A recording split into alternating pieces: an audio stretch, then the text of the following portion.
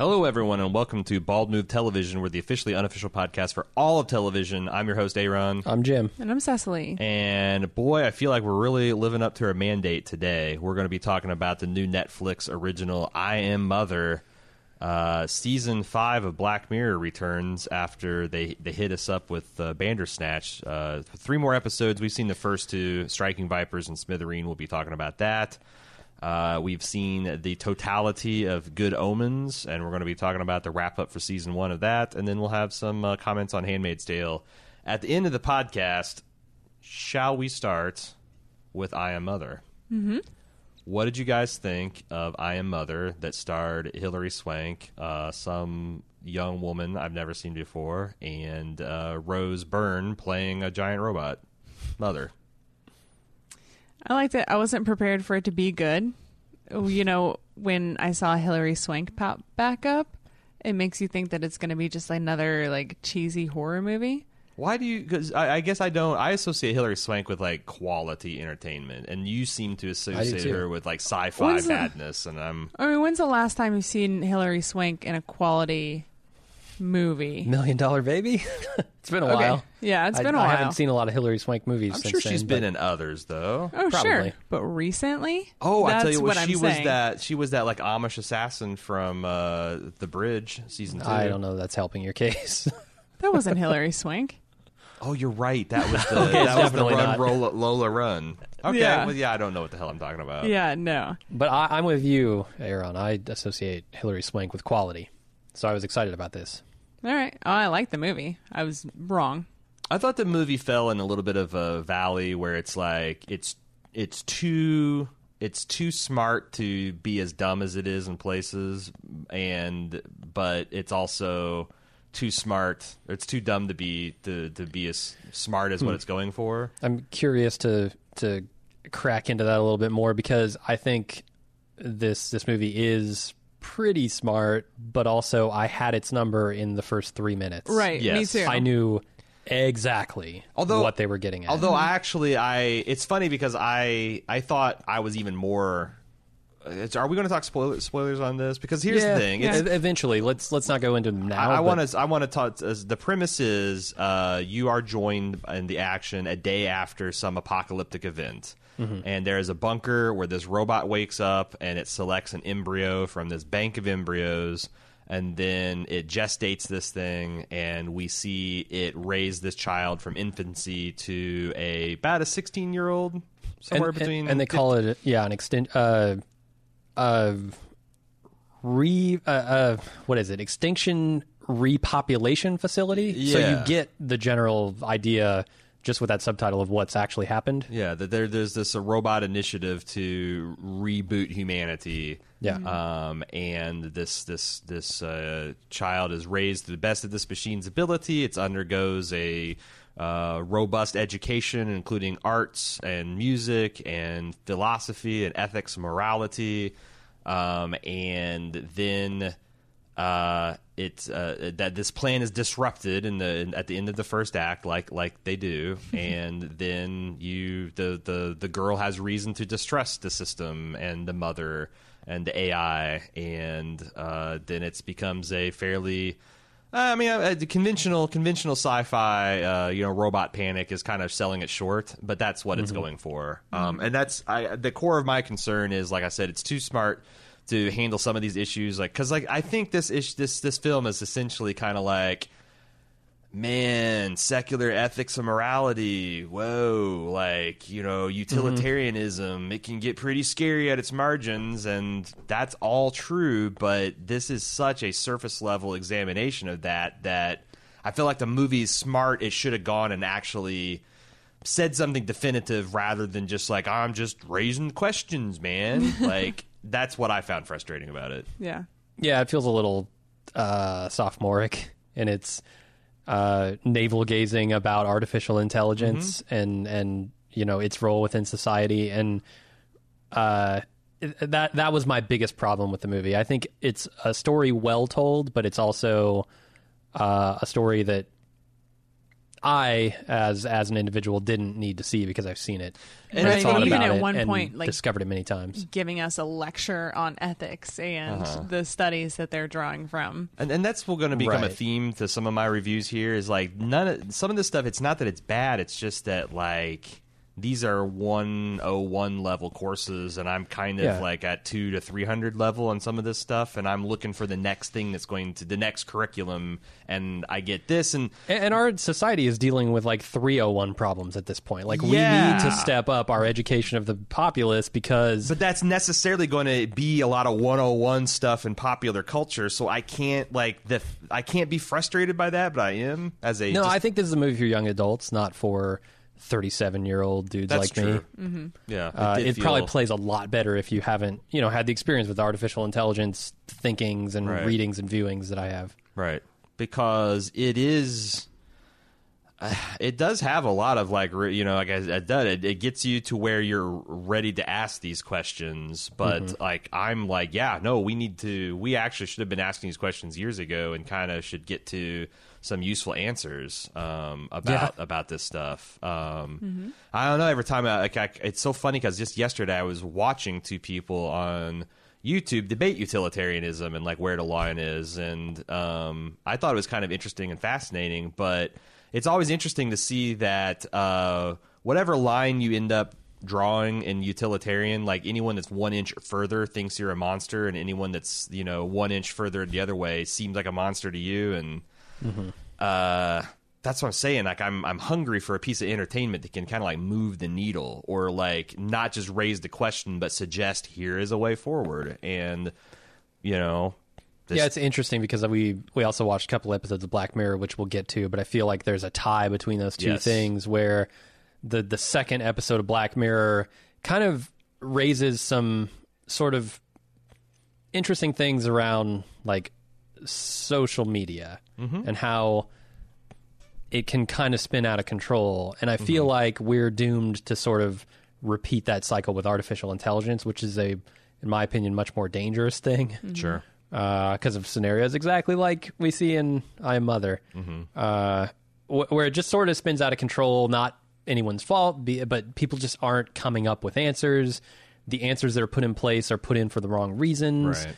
stuff like that. But this shit literally was kind of beat to death in the days of Asimov and Niven. You Right, know, right. like, damn, I'm surprised that at the cusp on the as we crossed the threshold. And we all turn into Sean Connery. I'm kind of surprised that there isn't anything kind of new to say. But I also had a little problems with the world building. Like, there's a couple of scenarios where the young woman gets away with exploration and like poking around at the edges of this facility that it doesn't seem like she should get away with. But on the other hand, everything by the end of the movie, literally, this is kind of like a Gladys from Portal, that which, by the way, that game steals a lot of thunder from this movie too. Everything is a test. So, like, the fact that this little girl can go up to the airlock and open it without Mother being aware of it, like, well, of course Mother's aware of it. It's just a fucking test. The fact that Hilary Swank got shot, was able to go to the thing, is a test. The fact that Hilary Swank was allowed to live in the wasteland, apparently part of the test. Right. So, like, maybe the movie actually isn't dumb. It's just literally any inconsistency. Like, why? There's a scene where she sneaks off with Mother's hand. I have no idea how she became in possession of Like, that was it a hand. decommissioned hand I that think it she was, had yeah. prepared? And it just left at 11. extra That's hand. dumb, but it's a test. Everything's a test. Everything that's any logical in consequence or any gaps in Mother's programming is just her testing. And there's a couple of things like I did rough math when I saw it, like 13,700 days later. Well, that's what I mean. 3 minutes in, I was like, oh, that's for about 40 years. Yeah. Hilary Swank's in this. I thought Hilary Swank was Generation 1 that escaped. Yes. Because the way they... And I Well, think there's this is- nothing in there that says she isn't. I think she is. Right, and these two women, there's no way they didn't cast them to look so similar without that being a question you should ask. Or For sure. assume. I think she is. Yeah, me too. Oh. Yeah, okay. Because that's the thing that's, like I 'Cause we've said, seen- almost every question you have might actually be the person saying, "Oh, it's just part of the test," because like I think we saw like 3 embryos missing. One of them was definitely burned up in the incinerator. That was number 2. Number 3 is the daughter that we follow the entire number movie. 1 is Hilary Swank. Yeah. She's about to. Yeah, but like so. But some of that stuff doesn't hold up to close scrutiny. Like, why would the android keep the ashes? Why would Mother keep the ashes of embryo 2? It's all a test. It's all part of the plan. See, like this is all. that's what I this is mean. the thing that I don't think is plausible. Is that the idea that you could design a test this? Man, I don't know how to describe it. A test that would be this intricate that would actually work out the way you think it would work out. There's no.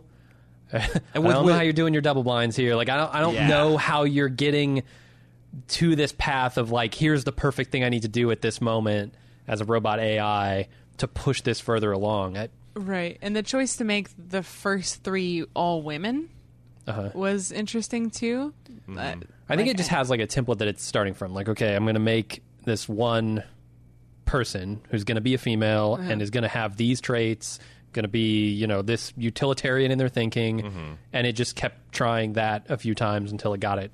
Oh, see, but until it got a plan that it knew would lead to worse something than right. Because like if they had established this has been going on for like 1,000 years, and like this is just the finally they got it right, but because what you're suggesting is first embryo was raised just to be the ethical dilemma for the third embryo. The second embryo was designed to test the idea of the third embryo's utilitarian, like how much they embraced utilitarianism, and like so, like this complicated human experiment was fully realized and envisioned the very first time this AI went about doing it.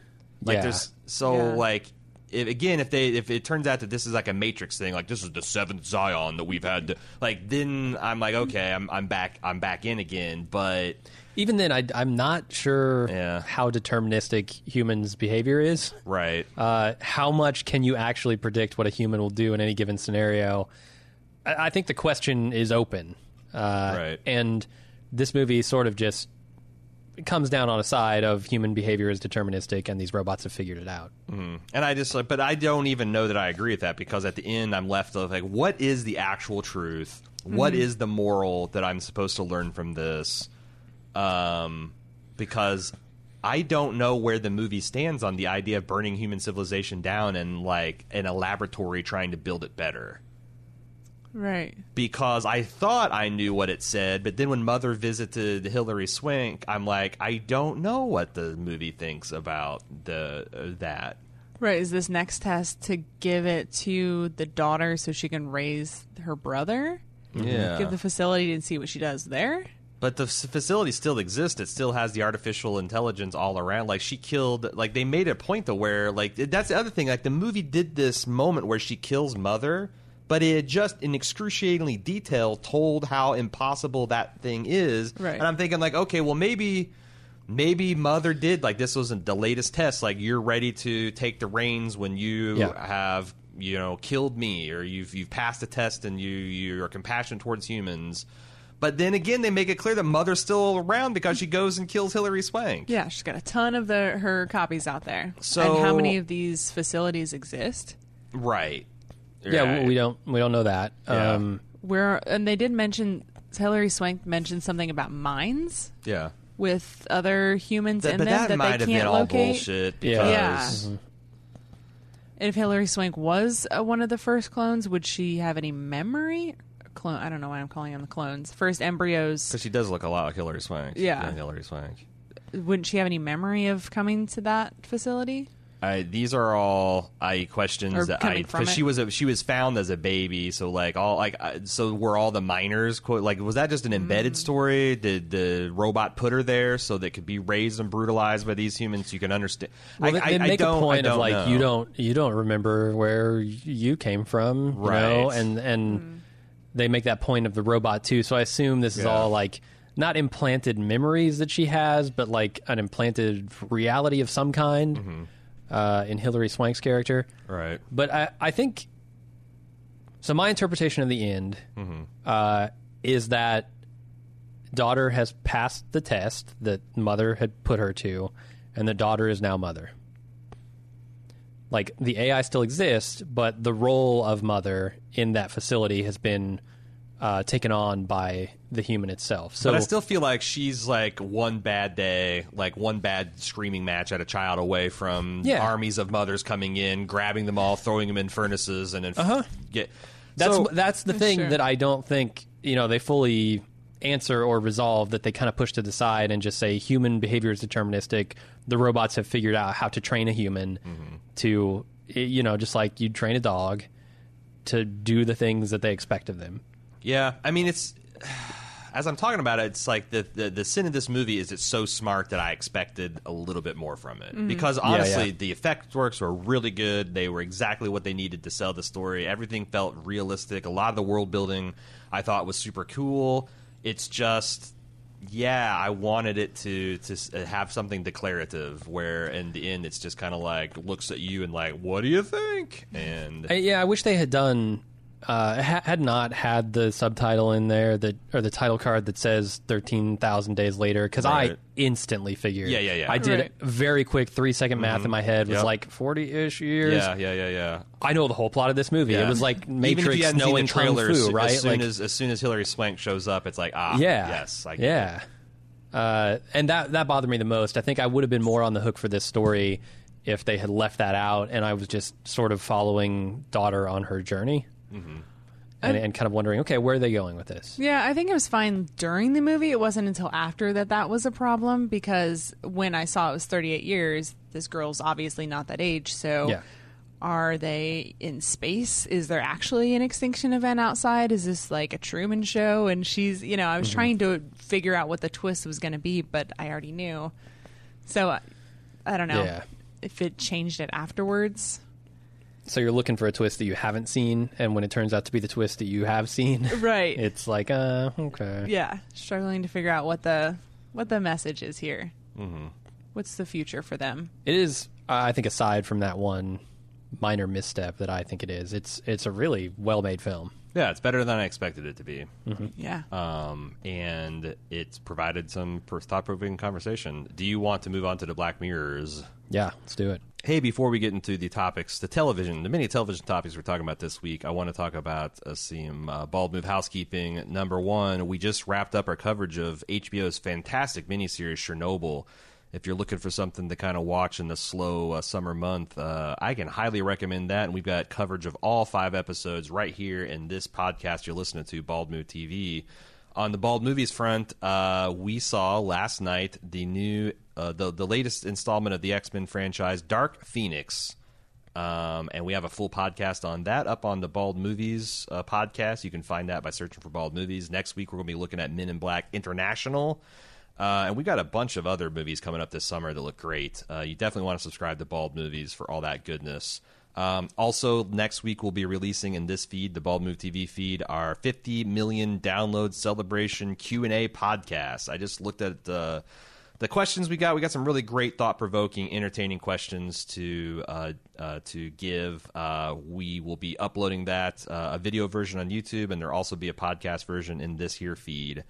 And then finally, it's Pride Month, and we, like many other companies, have developed a rainbow-derived version of our logo, and we are donating 100% of the proceeds from these shirts. We wanted a cool shirt for to wear to the Pride Festival and Parade here in Cincinnati, and while we whipped them up, we thought, hey, you know what? Let's see if anybody else wants them. 100% of those profits are going to go to the Trevor Project, which is a foundation that aims to decrease suicide amongst young LGBT members. And if you know anything about it, you know that those communities are highly at risk because of the societal pressures they face. And the Trevor Project tries to turn that around by providing these people with trained counselors and professionals to help them deal with that emotional pain they're going through. So if you want to check those out, it's at merch.baldmove.com. Of course, there's other T-shirts and memorabilia available there. But if you want the cool rainbow-looking Bald Move logos to benefit the Trevor Project, go to merch.baldmove.com and buy them sometime here in June 2019. Black Mirror, 2 episodes that we've seen. There's a third one involving Miley Cyrus. The first one is Striking Vipers, about 2 buddies that rekindle their friendship over a VR video game experience and find some sexual chemistry there. We're doing all spoilers for these 2 episodes. Yes, front? but I'm I mean, gonna lay out the Okay. the synopsis of the spoiler. episodes first, and then Smithereen is about a man who has an addiction to social media that's caused him some personal tragedy, and he starts a hostage standoff, and his only demand is to talk to the creator of the social media, which is Topher Grace playing an idealized Mark Zuckerberg type. And then, like I said, there is a Miley Cyrus, a Hannah Montana one to enjoy over the weekend. Yeah, I've not seen that. So, what do we think? Let's start with Striking Vipers first. The best of the 2, though I felt like neither of these was particularly Black Mirror-y. None of these were bad. None of these were particularly good. It felt these 2 episodes felt like to me that they're running out of actual Black Mirror, technology type focused stories to tell, and now they're trying to dip into social issues. Well, they've always dipped in social issues, though. They Well, have, sure, but but now it's technology has been, like, the mostly social focus. issues with like a side of technology. Right. What I feel like the Yeah. change in this season is that they have, instead of being like extrapolate these current trends into the future, what do? They're now like, look at these trends that are happening in our society right now. How do we feel? What do? So, because like none of this stuff felt particularly futuristic. I guess the VR technology did. But that's like something like that is probably 10 to 15 years away. And it was essentially, I thought, I don't know what you guys thought, but I thought Striking Vipers was essentially a way to get people to ask, how do we feel about trans-sex people? Yeah. Like they're like I thought it was broader than that. I thought it was basically every type of alternative relationship you can imagine, from like people who meet in World of Warcraft and get married, to Right. like trans relationships, to gay relationships, to open relationships. It was like the smorgasbord of human sexual relationships. I agree, except for like that's the thing that I thought maybe the thing that surprised me. And again, I have just as a hobby, I've kind of been like learning about some of this stuff, and I feel like that this is stuff that people are starting to wrestle with now. But like right behind, so like it's like. There's all gay acceptance, and now we're kind of like in the threshold of like trans acceptance, but right behind those are non-binary and asexual people kind of waiting in line for like, hey, we exist and we're valid too. And so this is kind of a surface level, kind of like, hey, if if Jim looked like an attractive woman and I fucked her, would I be gay? And I fucked him, would I be gay? Right. Well, no, because he looks like an attractive woman. I'm attracted to the feminine. So like a lot of But this we would stuff, definitely have to kiss in the rain to figure out. well, then, whether or yeah, not like we're if we gay. met in real life and you look like you, then just like if Cecily decided to start taking testosterone, get a double mastectomy, and start dressing very butch and masculine, I don't know that I'd still be sexually attracted to her. I'd still love her because fundamentally the person hasn't changed, but the things I was attracted to have changed. Like, a gay man in love with a trans man is still gay, and a straight man in love with a trans woman is not gay. That's how that's different. There's the difference between like love and sexual attraction, though. Yes. Like, do these men not love each other? It seemed like they made a very emotional bond over that time, and Yeah. See, I think that's why Carl's the interesting guy, because when Dan shows up and they kiss in the rain and they're both like, "No, I didn't feel anything." Like, I don't know that I believe Carl. I don't know that I believe. Really, I bought Carl. it.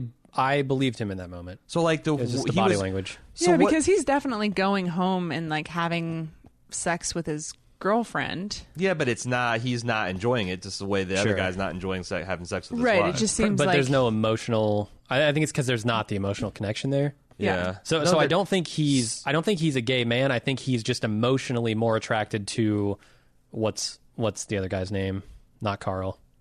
Daniel. Daniel. I think he's more emotionally attracted to Daniel Well, here's the than he is to problem. this woman who he's physically attracted to. Like maybe this is what I don't understand. Although he plays the girl in that relationship. That's So that's that's, like, that's twisted a little that's bit, what's too. bothering me, because like it's not bothering me because like to me, Dan is a very good looking man. He's played by the guy who plays Falcon in the Captain America and Avengers series. He's a very very he's a very good looking man, and so is the the Ryukin Yeah. analog from the Striking Vipers. He's a very good-looking, masculine man.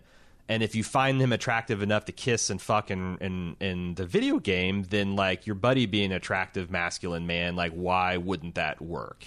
That's where I was like, I For think the same reason think, I'm not attracted to every woman on the planet physically. Yeah, no, that's true. That's true. But like, you know, like I talk a lot of shit about Gwyneth Paltrow, but like I don't find it's not so much I find her physically attractive. It's like the entire package. But like if like Cecily was plugged into a Gwyneth Paltrow frame, I wouldn't be like, get the fuck out of my bed.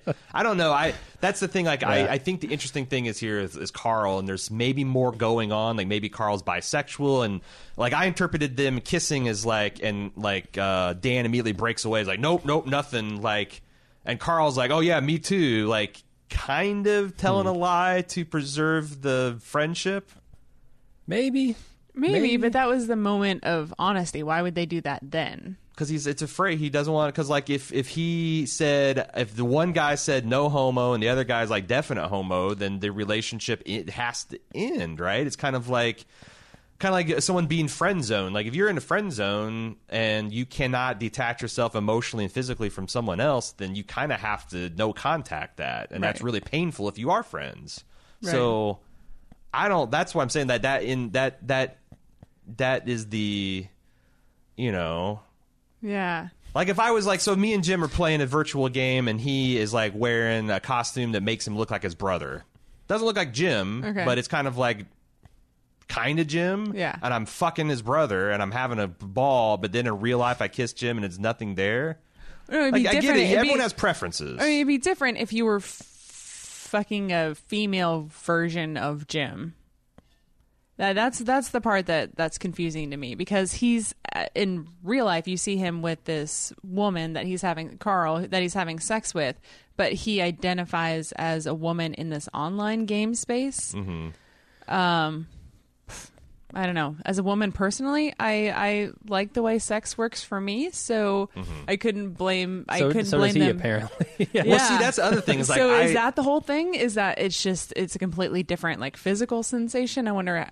I don't know. Did you notice that this VR device that they're using is the same from the Star Trek style episode from that Jesse Plemons I did, was in? yeah. Okay, Interesting. No, it was the same thing. So I'm wondering they if do it's those like little tie-ins in the show. Yeah. like a total body experience, how that works. Seems like it, because like that's the other Get thing is locked like in, watch out. I think I'm pretty conventionally straight and cis, but like if I had a VR experience where I could see what it's like to be fucked from a woman's perspective, absolutely, I'm shoving quarters in that machine. I want to check it out. A very big quarter. But but then he at also least 75 cents worth, because the first time maybe he just sucks. You know, And I want a a couple spins of that roulette wheel and see what I get. But right, and he's also saying it's not just the experience of being with a woman or even a polar bear, it's being with him personally. Yeah. This is why I like this episode the most, is because I do think it's complicated. I don't think it's very Black Mirror-y. The VR is the only thing that really stands out here as anything you could relate to Black Mirror, but honestly, like the stuff they're doing, like running the gamut of kind of every type of relationship you can possibly think of here is what is interesting to me about this episode, and sort of where they land on it too, because I think their final resting place on this episode is a very mature one, a very like understanding one. Like it's clear to me that there is still, like, from Carl's side, it's emotional and physical, and he's getting that thing that he wants. Whether or not Daniel is like closeted or something and still won't admit it, but wants to be with Carl physically, but only through the game, but also with his wife emotionally. I think that's what they're playing at. And then his wife is off, at the bar picking up dudes, right? So, like, they come to an understanding by the end of this. So then they start talking. So that goes into, like, they threw in the last 5 minutes, like, how do you think, on top of all this, how do you think about polyamorous or open or... Yeah, that's what I mean. Yeah. Or and they even, like, swinging relationships. Yeah. The non-sexual relationships, the kind of, like, things that a woman goes through when a man doesn't want to have sex with her, who used to find her incredibly attractive. Yeah, the dinner scene woman is very good. That was really mother, good, yeah. And, how that changes. And how they, maintain... I think they maintain an emotional connection. Like, I don't think they ever lose that. Well, they start to lose it because he doesn't know how to break whatever he's feeling to her, right? Right. So they lose that emotional connection temporarily, but I think by the end of it, they've got it back. Yeah. Like you see, her looking out at him playing with the kids and like thinking, oh, this is nice, and then she goes out to the bar and presumably bangs some dude. So like, I don't know. Right. I thought it was interesting. Yeah. I like Yeah, this. I mean, like it's one of those things where it's like I just feel like I've somewhat spoiled myself because You may have the I am mother problem that I have. Yeah, because like these there's this. relationships, yeah. I'm gonna plug it because I really like the work she's doing. But there's this channel called ContraPoints I've been watching for almost 3 years, and when I first started watching her, she presented as a just straight up dude. Like she was like doing like debunking of different like alt right topics, like fascism, and she's like has a really good video on like She went to racism in school America for psychology or philosophy, PhD Okay. in philosophy, and I watched her transition in real time and talk about like what the effects of hormone have, and like you watch that shit in real life, and then from there, like all the people that she hung around with, so saw other perspectives and stuff, and started watching like Cat Black, and it's like you see all this shit happen in real, and then it's like these guys, and I'm like, I just want to instantly like, well, this is what's happening, and like you guys need to figure it out, but like there's not, to me, like the big societal questions have been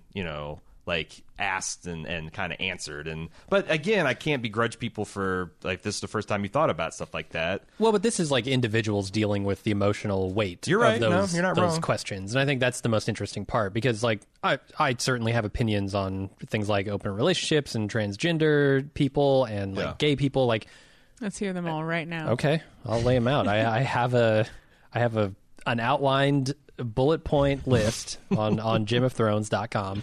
My feelings of all of those topics. No, but it's these people like trying to figure out how this new revelation to them fits into their life, and that to me is interesting. Yeah. Mm-hmm. Yeah.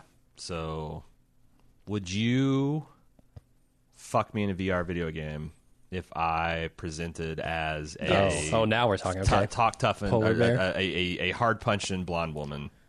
Oh, I thought you were going to go with polar bear. Tundra. Oh, they did fuck a polar bear, right? Yeah. See, I think th- Carl. this- See, that's the thing. I think Carl's pansexual, is what it Yeah. really is. I think and he so. was just trying to. He's Does trying pansexual to. include animals too? What? No, you're not right. No, that's like No. I don't know what you'd have to. Interspecies sexual. Yeah, I don't know the word for that. Especially when All you're talking sexual. about when you're talking about VR, like what does that even fucking mean? Now see- you're fucking a digital avatar. That's what I'm saying. Like Black Mirror's got to get into like get really weird, man. Like with like post singularity sexuality. They got to at least catch up to Second Life. Yeah, exactly. If you're not at that level, if dicks aren't raining from the sky while you're trying to have a serious conversation if a penguin can't with fuck, your wife if, about, if a penguin can't fuck a cactus, then Right. what are we even? Yeah. What are we even doing? yeah, come on, Yeah. step it up, Charlie Booker. You can do better. Yeah, hang around the weirder parts of the internet. You need to really see what's out there. Do we have anything else we want to say about Striking Vipers? No, All right, let's move on to Smithereen. The Meh. guy who's like the star of this episode was also the priest on Andrew Scott. Oh, second fuck, you're right. season 2 of Fleabag. And he was Moriarty from the BBC Sherlock. Oh, shit. Sherlock, Yeah, I think it's called. and he sounds exactly like Chris O'Dowd when he gets excited. Yeah, I like this guy a lot, and I Yeah. thought that he brought a lot to the role. And there's a lot of things I really enjoyed about this. I thought it was interesting to see like like a British version of a hostage standoff. Like the initial responding cops didn't even have guns, and Yeah. then they had to cut and then you saw like they fucking de-escalated that situation. Like I thought as like comparison, like how many times we've seen this thing play out in like American television versus this kind of a British take on what this standoff would look like, and whether violence is justified and when. And I will say that they really portrayed the British snipers as borderline incompetent in this episode. Pretty bad. They're terrible. Which is good news. They don't get to fire at people that Maybe, often. but also I would Maybe want my get to the special range forces a to little be bit Yeah, more. if you're taking shots where the hostage head's is like 18 inches away. You don't want some rube just taking that shot. Yeah. Yeah, no. Yeah, they need to get Which better. is what happened. They need to practice. They need to practice shooting people. I thought that was kind of interesting. And there is a lot of this coming down the pike. Like, for the first time, politicians are like, wait a second, we're letting children gamble real money in these fake video games, but we're like, you got to fly out to Las Vegas to put money on a football game. Like, what the fuck are we doing? Also, this is like real life. Like, when they said that we've got a whole department talking about how we can hit the dopamine centers of people's brains more effectively and harder, and get it to have these behaviors be more ingrained and more addictive. That what social media is doing to us as a society, just without all those factors put in there, like just the fact that it allows us to compartmentalize and silo up and get more and more ever extreme of their views. And I'm obviously no exception to that. But again, I don't.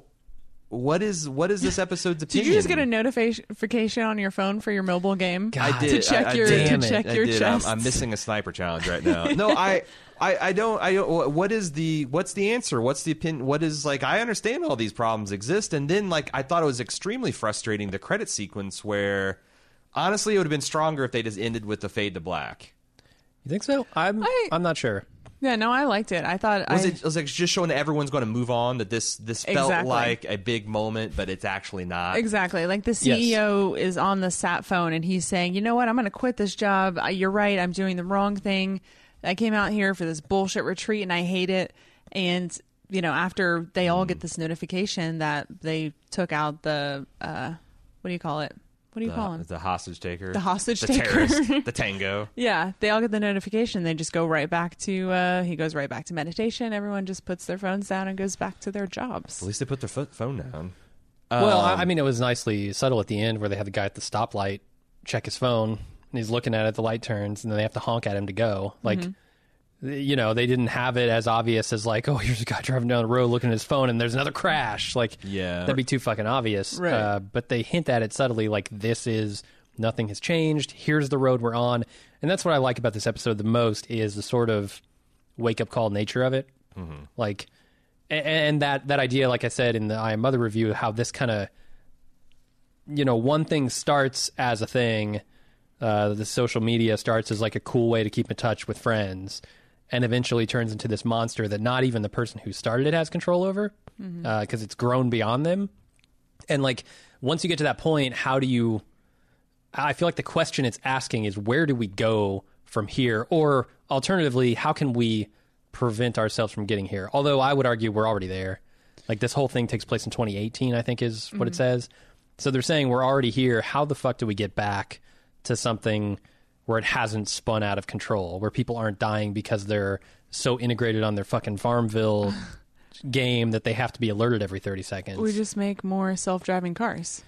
Sure, maybe AI is the solution to the problem. I mean, and eventually you're they can not wrong. extinct Like, us and start over. I like, on this side of the solution, we can't really see it. Like, but it's probably going to be some technology. It's probably going to be some legislation. It's probably going to be a kind of mix of that, because asking the companies to make their product less appealing is not going to work, and asking people to just put down these things that have been engineered to weaponize addiction is not going to work. So Right. And to deny the government and all of these wealthy corporations their all access to everything about your life, they're not going to stop doing. yeah, because that's the other part, the fact that, like, civilians getting involved in these tense standoffs can really fuck things up in a bad way. Like, I've seen it happen at least twice on Reddit where, they're like, the threads are covering a live event and they go on a witch hunt and target the wrong person, or get, like, endanger the police activity because people are literally, like, communicating what the police are doing. And like I said, I don't know. I haven't seen the third episode. I don't know that this is.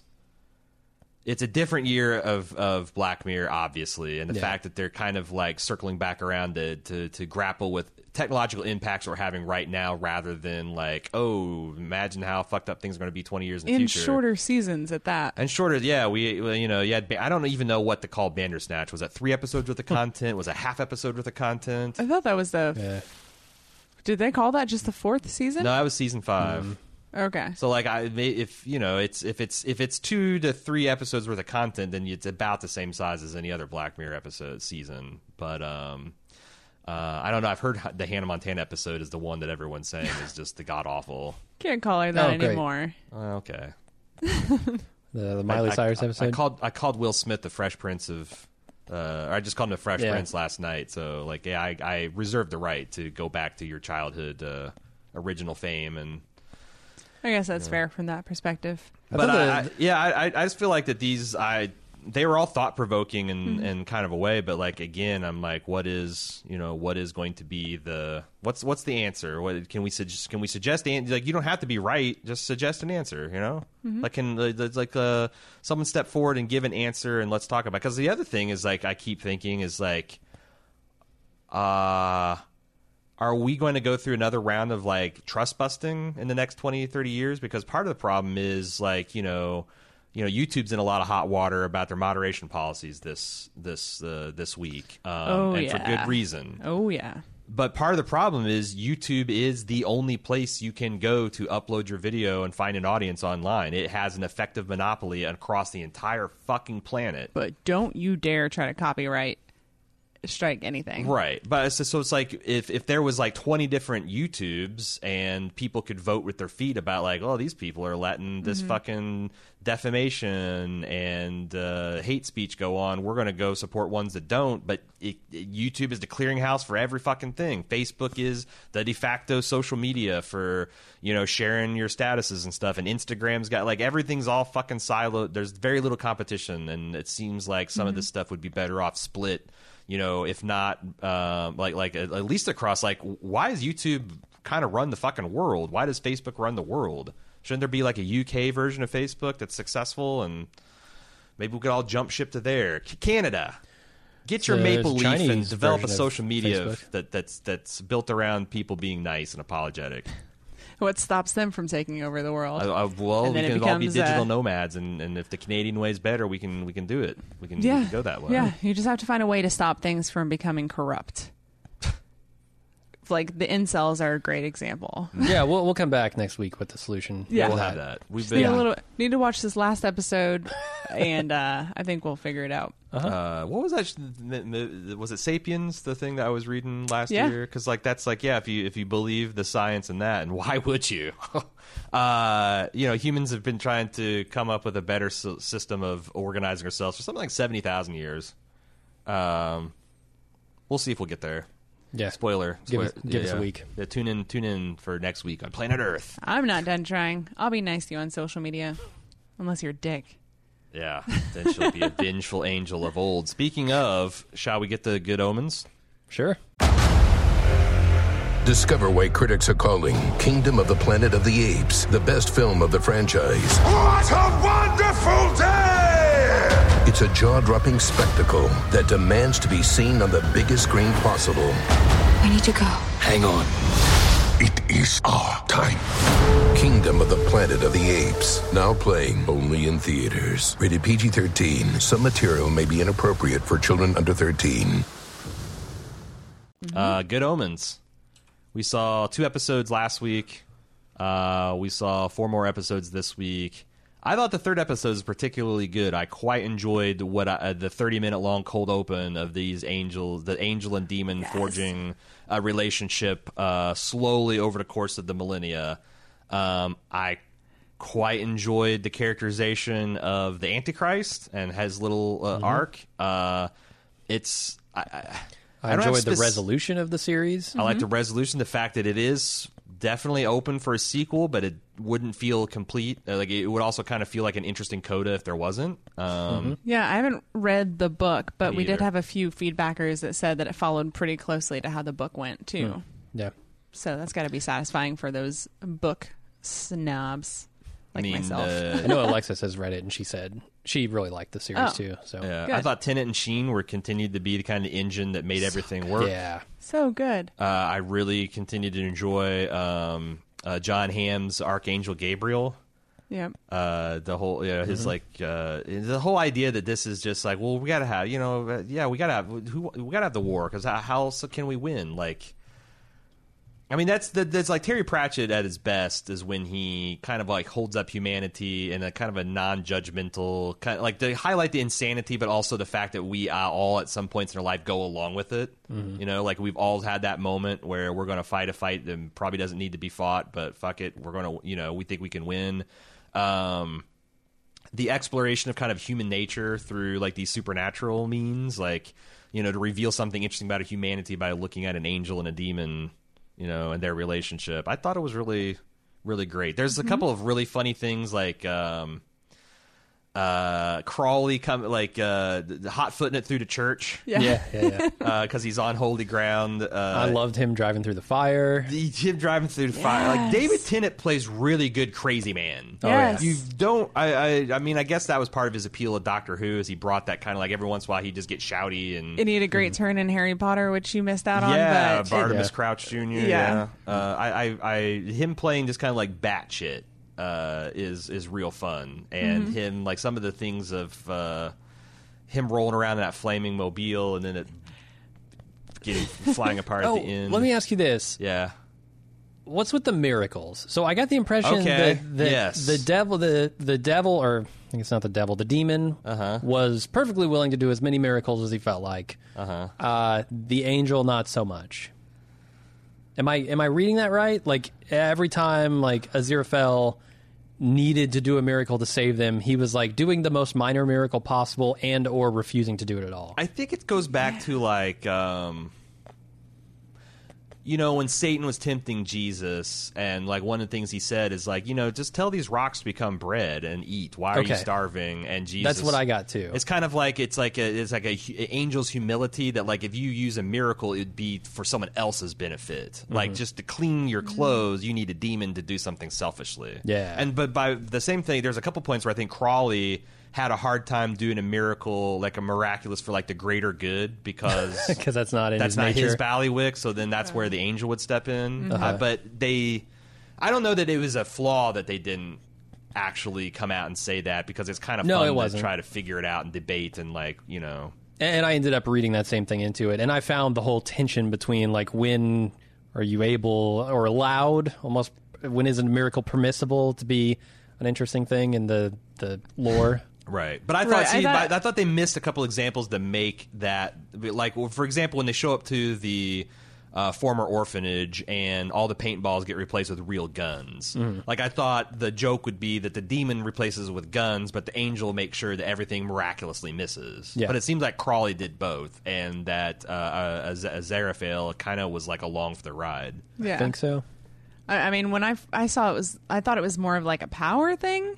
Or maybe they were just like in a friendship kind of way, keeping score. Like, no, it's your turn. No, it's your turn. I'm not going to do this type of thing. Because they did have a sort of an understanding that neither of them would do anything that's in their nature, really. Like, you know, the demon's not going to go off and tempt people, and the angel is not going to go necessarily try to make everybody do good things or help everyone, because they're just going to do nothing. Because together, they show like over the centuries them trying very hard, and they just like neutralize each other. They always end up in the same place, So, yeah, if that's- opposing each other. If that's what we could do, it's kind of like, you know, but it's That it's one Black of those Knight scene. It's one of those thought experiments of like, you know, if everyone on Earth would just stop going to war, how much of our budget we could save on like making the world better, and we wouldn't have to go to war in the first place. But of course, that's terribly naive. It never worked. We could run our bookstores, and we could do whatever demons do. I don't know, drive fancy Exactly. cars and Yeah. fuck. Probably he fucks. I don't know. Oh yeah, Crawley. Demons. I fuck. mean, canonically, He that's fucks. how you got the Nephilim in the Bible. That's the true. demons saw the hot girls and the hot Earth girls and how gone wild they were, and like, I want to get some of that. I want to manifest myself a body with genitals, and At the very least, you're drinking all the time. I know that much. it was only the girls. There was no gay demons. It was just the course not. daughters of man. Well, they're that- fallen angels, but they're not that far fallen. That's Come right. on. They have their standards. Yeah, God wouldn't allow that to happen. There's no same sex debauchery, and but there was a couple of other things that I thought some of the special effects work was a little bit dodgy, but honestly, they took this kind of cartoony approach that Right. everything kind of fell. It's like criticizing the graphics in Little Big Planet. Like, you know, well, Yeah. this dude's made out of felt. What do you want? Yeah. So everything kind of just worked. Yeah, and I liked that the Adam was that his name? Yeah. Adam, yeah, the actual Antichrist came around to doing this thing with his friends where they're all teamed up again. And the meeting at the military bunker was probably the funniest thing, that they all just showed up at the same time and the kids just rode by that guy. Yeah. But I loved that the four of them were exact like counterparts to the four horsemen of the apocalypse. Yep. And they how were riding bicycles. The horsemen are riding motorcycles. Yeah. Yeah, and how the kid's innocence in like naming the dog, like kind of neutering the hellhound, like, you know, to form follows function. So when he envisions him in as a like, you know, this like adorable dog, it fundamentally changed the nature of the hellhound. Yeah. And I feel like that's what also saved Adam in the end, is the fact that like his dog was getting scared about what he was doing, and that, you know, it wasn't just his friends that recalled him. It was that. Like, he saved the hellhound saved him. There's a nice symmetry there. It's really, really I think I'm sweet. going to put that on a bumper Kind of sticker. similar to what they did with the Witchfinder versus... He wasn't a witch hunter, he's a witchfinder versus the actual witch. Mm-hmm. I really liked how Michael McKean and Miranda Richardson had that little nice meet cute throughout the whole thing. It was gentle and it was cute, and the stakes never felt really high because you kind of knew the thing. I actually, going in that final episode, I'm like, I wonder how dark I can possibly expect this, because on the one hand it's Carrie Pratchett, but on the other hand, you know, Neil Gaiman. I've seen American Gods, and that shit's pretty bleak. So like, where is the midline between the vanilla and the chocolate on the flavor scale? And turns out, you know, Neil Gaiman seems like he's more of a softie at heart, because this was all good feels, no bad feels. I'm halfway through the Watchmen comic book, and things get dark. Well, that's Alan Moore, right? Yeah. Neil Gaiman wrote No, part of that. no. Yeah, he was definitely part of it. Not sure how much. For seriously? Yeah, for seriously. Maybe he just wrote the Black Pirate Freighter, Black or the Pearl? Black Freighter stuff, or something like that. Or maybe Well, was that's he Pirates of the involved in like Caribbean. the spin-offs? Because there's a whole bunch of like Watchmen spin-offs in the last decade. All right, well, I learn something new every day. Yeah. So I don't know if they're gonna do a follow up to this, but I would very much welcome it. Although I don't know that it could possibly have the same humor. I don't think it would have the same style without both of them writing. The hook here is like so Yeah. much of the plot revolved around the very good prophecies of Agnes, and it seems like the sequel, the thing that changed is like the humans are just throwing that away, so they're going to wing it all. Yeah. I think, but I that's think like, that could so be interesting. You could tell like an equal and opposite story, where like, because like it does like, you know, part of the idea of God's ineffable plan is it's no matter what you do, it's going to come true. Like everything went wrong to make everything go right. So I think that's like, if you're going to conceive of a cool God, that's the way to do it. Like, you know, God's actually a very, very good person, and it turns out this is like literally the only way you can give an intelligent being like any kind of meaningful cosmic free will, and it's really fucked up and convoluted, but if you trust the process, it's going to get us to a good spot. Like, Well, one of the fine, most- I'm cool with that. Like one of the biggest reasons that I want a sequel to this is because of the reveal at the end where they show you the switcheroo that's Yes. happened, because that doesn't need to happen. Like as part of an ineffable plan, what is the point of fooling your underlings after the situation has resolved itself? That's what I want to know. So it almost implies that there is some greater fulfillment to the ineffable plan that I would like to see in a You know, and I was Number dumb two. because I didn't know that they switched. I thought the gag was that Crawley, by his self-sacrifice, had like become angelic enough that holy water did no longer killed him, and that Aziraphale I had didn't get it become, until they switched back. had but- become enough of like a creature comfort, like comfy guy that like hellfire no longer could burn him and torment him. Yeah. That was like a sign of personal growth. They were rather both like than- more human at this point than angel or demon. Yeah. Like they couldn't be affected by those things anymore, and I was actually kind of disappointed that they just switched. They just did a switcheroo, but not Yeah. briefly. It's that's fine too. It's just that was my pet theory of what was happening. Yeah. I figured it out as soon as we figured out that people could switch bodies. Yeah. I was like, damn. oh yeah, this is... Oh, and then the prize actually said, I feel like the dumbest person alive, because the prophecy is like, choose carefully what face you Yeah. Yeah. you Although take. it was yeah. like misspelled. A lot of it was mistyped that, it. It was like that choose old your yeah, faces. Or, yeah, that old English stuff was. Oh, it wasn't actually. I thought it was just a typo. No, It's like, actually just Old English. yeah, like Okay. there's a lot of dangling E's and F's were spelled where Capitalized instead of words S where and- they, Huh. I don't know. Okay. Should be, shouldn't be. Well, I'm the dumbest person alive, not you. our powers combined to make us still kind of right. Question: would you have it in you to burn the second book of prophecies at the end? No, I'm very much. I can do it. I'm very much the Biff who grabs the atlas or the almanac and goes and makes $200 billion. Yeah, I have a kind of like a life's axiom that like no accurate information can truly be bad. It was her life's purpose up until then, and it seems like something she's really good at, being a witch herself. I don't know. I would at least like give it one read through and decide whether or not I'm going to do all the deep research I did for the first book. But yeah, burn it like Just like, gone forever. That's it. Yeah, it belongs in a museum. You should give it to Indiana Jones. But it was and- also constricting to her life, right? It's like, yeah, That's true. you know, she wasn't a person until she gets rid of that book. right. And And if she's Agnes. and part of Yeah. God's ineffable will is to eventually grant humanity some sort of free will or free moral agency. Then they kind of got to go there. But Yeah. nothing's ever really gone. The Bentley came back. The bookstore came back. Right. true. And it doesn't seem like there's like not there. It did seem that holy water and hellfire is the true death. Like there's no like you can remanifest a material body. I thought that was pretty funny too. The non-demonic possession by Aziraphale towards the end with Miranda Richardson. That was some of that stuff was pretty droll, but. Yeah, it did feel like a demon, like when that one demon had the bucket of holy water dropped in on him.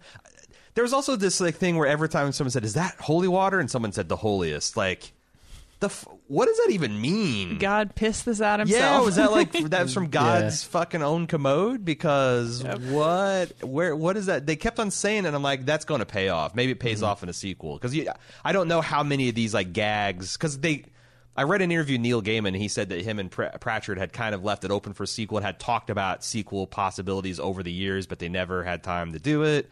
Like, I wonder how much of this shit is like building towards like the sequel. But Sure, you want to leave those doors open, I think. yeah, why not? And they sure did, and I welcome it. Yeah. Anything else we want to talk about as far as gods? Okay. Before we move on, I want to talk about the club.baldmove.com. One of the most popular features about judging by downloads and engagement is Lunch with Jim and Aaron. It's something we do every Friday. We just got done recording it before we did this podcast. And it's a premium feature only available for club members where Jim and I just talk about random stuff and people send us topics to talk about. This week, someone asked us about an old lunch we did back in July 31st, 2015. And it's where Jim and I were playing around with this face rig software that was able to morph us into a tiger and a cheeseburger and a cat and a demon man and Santa Claus. And some hilarity ensued. If you go to the lunch article for this week, June 7th, 2019, I actually linked that classic episode of Lunch with Jim and Aaron. If you want to watch the whole thing and see what it's all about, it's kind of a blast from Bald Move Pass. I also time linked right to our shenanigans with the face rig if you want to go right there. It's a great way to preview that content. You can also go to club.baldmove.com. There is free previews galore on that page, and you can sign up for a free 30-day trial if it sounds like it's something that's your speed. And it helps us keep our independent podcast going at club.baldmove.com. Handmaid's Tale. We saw the first season, Cecily. We actually did a couple of Bald Move TV episodes on it, and it was a tough watch. Season 2, we gave up after 2 or 3 episodes because it was just painful. It was painful. It's like we weren't learning anything new. We were just torture porn. Yeah, we're just finding new ways you can torment and women and strip them of their agency. And like it does seem, I saw this trailer for season 3, and it seems like that this is now the vengeance arc where the handmaids are organizing and they're taking it back to the New Zion or Gideon, whatever. Gilead. How do you feel about this? I should ask you. I'm curious about this season for the last 2, the second and third season, just because it, went away from the books. It's past Margaret Atwood's material, which could be interesting. But after those first episodes of season 2, it's just really hard to watch, and it's not for me. It's preaching at me, but I'm the person who's affected by it. I can put myself there. You know, you can see that women are oppressed all the time in really horrible ways. And it's hard to watch. And I feel like the people who should be watching it and need to be watching it to understand the subtext are not. That's kind of how I feel about it. But then again, I don't know what these stories are doing. I do like that this is getting out into cultural consciousness because it's really cool, or it's not cool, it's effective when like a squad of handmaids shows up at like a state legislature and just sits Alabama there to protest. and silently sits in the balcony and watches these people cast their votes. Like, and I don't know, it might be a tool for empathy if you've got like a partner that doesn't get it, or you've got some family member or friends that like television and they're not like anti, or they're kind of on the fence or don't see why it should be important. But me, I think what I'm going to do, because Ohio, turns out we're in the middle of a battleground state in this issue. Like, we're not the worst. Thank God for fucking Alabama, but were it not for Alabama, we'd have and Georgia. Wait, is it Georgia? Both.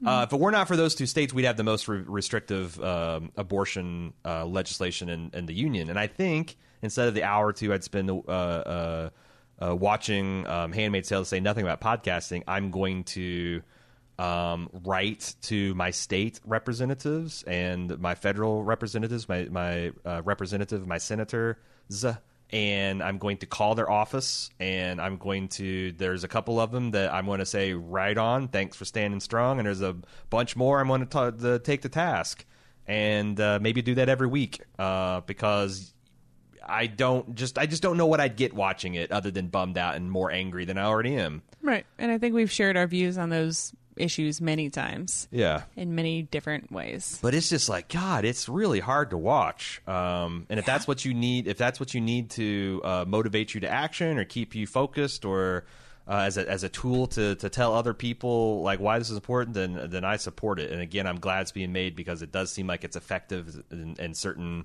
things. I don't know what I'm taking from it. Bald Move proudly supports your right to watch this show. To choose to watch Handmaid's Tale, yeah. But hashtag not my television. Yeah. We're not gonna cover it for this season that's coming out in real time. But we are going to be primed to take on Harlots.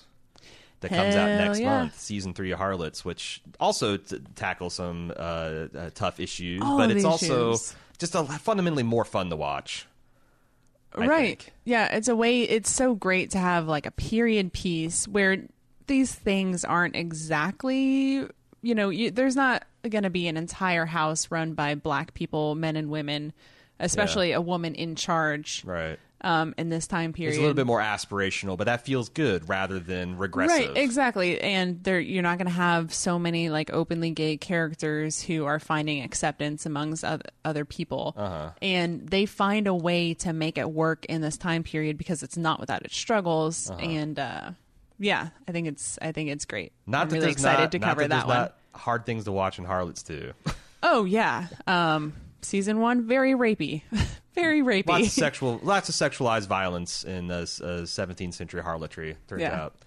But we'll be watching that. That's the other thing, is like the final thing that's kind of the nail to the Bald Move coverage of Handmaid's Tale Coffin, is that they were going to overlap a little bit, and like it's a lot. That's a lot to be watching. We're doing this for Kitty Carter. Yeah, for Kitty Carter. I don't got the bod. I did. Yeah, I lost it. You don't. You have to get. No, I decided to just not go for it this time. You're gonna have to get it back. You got what, 5 weeks left to get it back? I'll practice. Okay, that is Bald Move Television for this week. That's a lot of television, y'all. So much. You can send feedback to tv@baldmove.com. We'll be back next week with, I don't know, every Monday we roll in, we see what the new trailers are, and we decide what to talk about on Friday. And we miss half the trailers because they're not listed on anybody's services page. Yeah, Netflix likes to just shovel out content. They shovel out so much they can't even properly mark. Here's the thing. It's ridiculous. I tried to find I Am Mother. Couldn't find it in any of my like initial screens. I typed in I space AM space Legend MOT. I got the H. I Am Moth before Netflix suggested on the visible grid of like 20 movies it was Wow. suggesting. Yes. Like, Netflix can't keep up with their own stuff. what in the fuck? How can you not? Like, this just came out today. It's like a Netflix original. You spent a ton of money on it. Did you forget that you did? Like, I don't get it. I don't understand. And it's so weird because... Especially since it wasn't a terrible movie. So you think, they released a ton of stuff. They put some of the ones they know are going to be B movies in the back. The other funny thing that I've realized is that, like, I almost, like, Netflix is such a huge lead in this game that a lot of times when I went to go watch Good Omens, I found myself starting up Netflix. Yeah. Or like when I was wanting to do Catch-22, it's like I'd find myself starting up Netflix because you just assume it's all going to be on Netflix. Like, oh yeah, right, this is a Hulu and this is an Amazon. That's a problem for Hulu and Amazon and for all who enter this space. Well, Yeah. I mean, they're taking it back. All these good shows you just named are on those programs. Yeah, so. you're right. You're right. And if Netflix keeps miscategorizing and losing their new content, it doesn't seem like it's a great strategy for their success. But hey, we'll be back next week with another crop of television. Thanks for watching with us. We'll see you then. Until then, I'm Aaron. I'm Jim. I'm Cecily. Have a great weekend. Bye.